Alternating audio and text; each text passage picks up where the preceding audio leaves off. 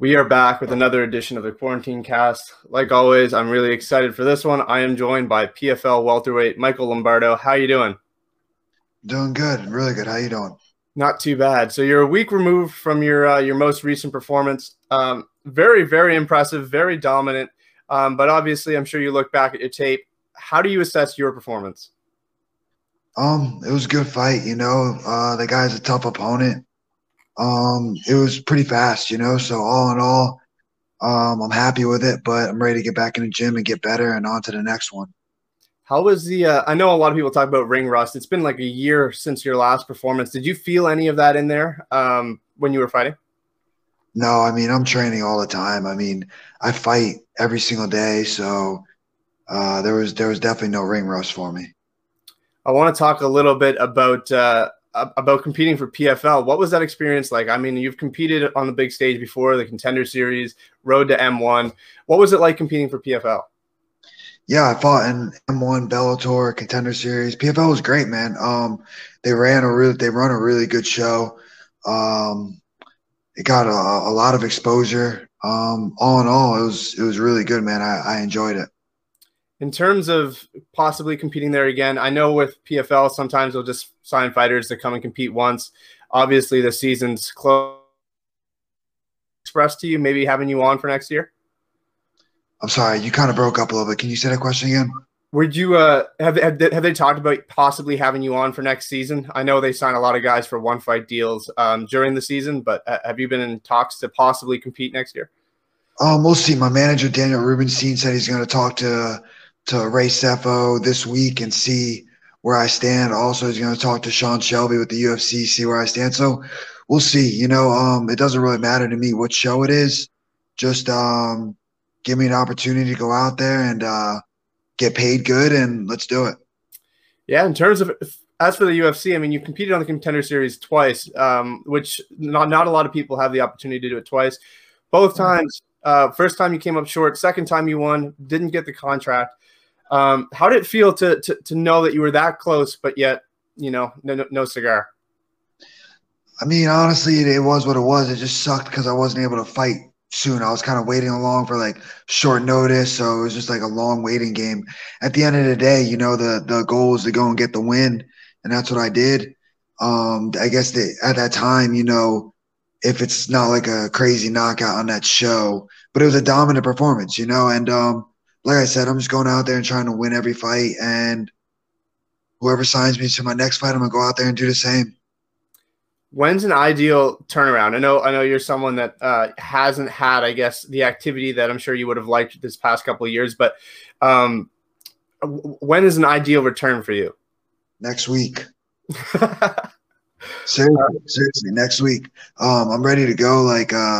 I'm staying in shape. I'm staying in the gym. So, man, any weekend they give me the call, whoever gives me the call, I'm ready to go. I love it. I love it. Going back to your performance. I mean, super impressive. Obviously on the big stage. Do you feel like with that performance that you made a big enough statement to get that call? Man, I think so. That's my opinion. What do you think? Seriously, what's your opinion? 100%. I mean, I feel like, anytime someone gets a leg kick finish, it's emphatic. It almost says the guy literally cannot do any more. He can't get up. He can't stand up. I think leg kick finishes are the most dominant way you can finish a fight. And I thought your performance proved that.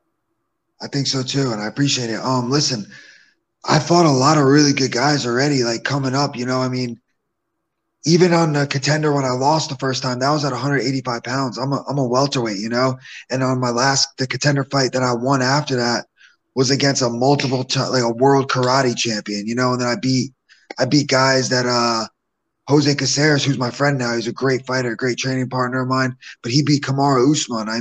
And I just beat this guy in PFL. So I really don't know what else I need to do. And as far as like the UFC is concerned, but honestly, I'm just telling you the truth, man. Whoever is going to pay me good, I'm going to go out there, and whoever I fight at 170, like I said, I believe I can beat him. As for your training partners, who primarily helped you out with this fight? Well, I train an American Top Team in Coconut Creek, so I have a lot of people, a lot of different training partners. My main coaches would be Muhammad Lowell, Dave Zitnick, and Phil Williams is my strength coach. But also I have a couple guys locally. We go and train in a little garage gym that help me out. Guys that are just up and coming. You wouldn't know their names, but Kate Mel Pierre, and a couple other guys that really helped me out and gave me a good look. And man, we're just pushing each other every day. A lot of people, I think, take that for granted. Getting those new looks from guys on the come up. Obviously, guys at American Top Team are huge, but getting experience with guys that you may not know about. How important has that been for you throughout your career? Bro, that's huge. Listen, I mean, especially at American Top Team, you get guys all the time that maybe like, the casual fan that doesn't know them, but they're good fighters. They're like one fight away from a big show, and they're hungry, so you get the hungry guys. And I mean, down there, like I said, you just get a mixture of everybody, but if you're training at the main gym that you're good, because of, especially now with the COVID, they're not letting just anybody in. So you're always getting good looks. Speaking of COVID, I mean, you're in Florida, which happens to be probably the most open state throughout the whole thing. But for your training, did you have any like ups and downs, closures and things like that? And how have you dealt with that? Yeah, I mean, like you said, it's rampant here in Florida, but also in Florida, it's people don't really care that much. It's not like other states, like everybody's walking around without a mask, So, I mean, as far as like American Top Team, it's closed to the public, but there's still 100 guys in there, 100 pro fighters. So it really hasn't made too much of a difference in my training. I love it. Yeah, I'm up in Canada. So here, we're closed every 2 weeks essentially. So training has been extremely limited. Yeah, I mean, we'll open up. Like I pay gym fees and everything, show up, do 3 practices, and then we're closed for a month. So it's just like been brutal. Yeah, Canadians have it rough. But yeah, down here in Florida, man, everything's open. I mean, it's just – I'm sure you see the news. That's just how it is. Yeah. I mean, it's probably a good thing in terms of your training and where you're at right now. When you look back, man, at your career, I mean, it's been a journey, but it's been only a few years. Like, I think you went pro in 2016. You've got a bunch of fights. What was the reason for activity? Was it just I want to make it to the UFC or Bellator as fast as possible, or was it just I want to stay busy because that's who I am? Listen, as a fighter, just like not fighting consistently is not good for you. Like that layoff after the Contender Series was 11 months. That wasn't, I trained hard and I definitely got better. So it was good for me in that aspect, but it's not good to be inactive. You got to stay in there. And as far as me just I'm trying to be as active as possible. I'm 12-2-1 now. So 15 pro fights in 6 years. Yeah.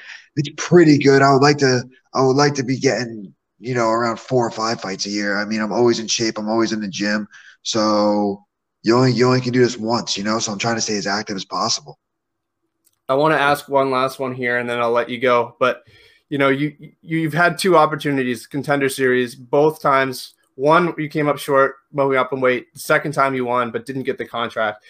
For a lot of people, that would be like a hurdle. A lot of people would be like, oh my God, why am I doing this? I'm getting so close, but no cigar. As someone who's experienced that, what would your advice be for someone who gets there, but not quite?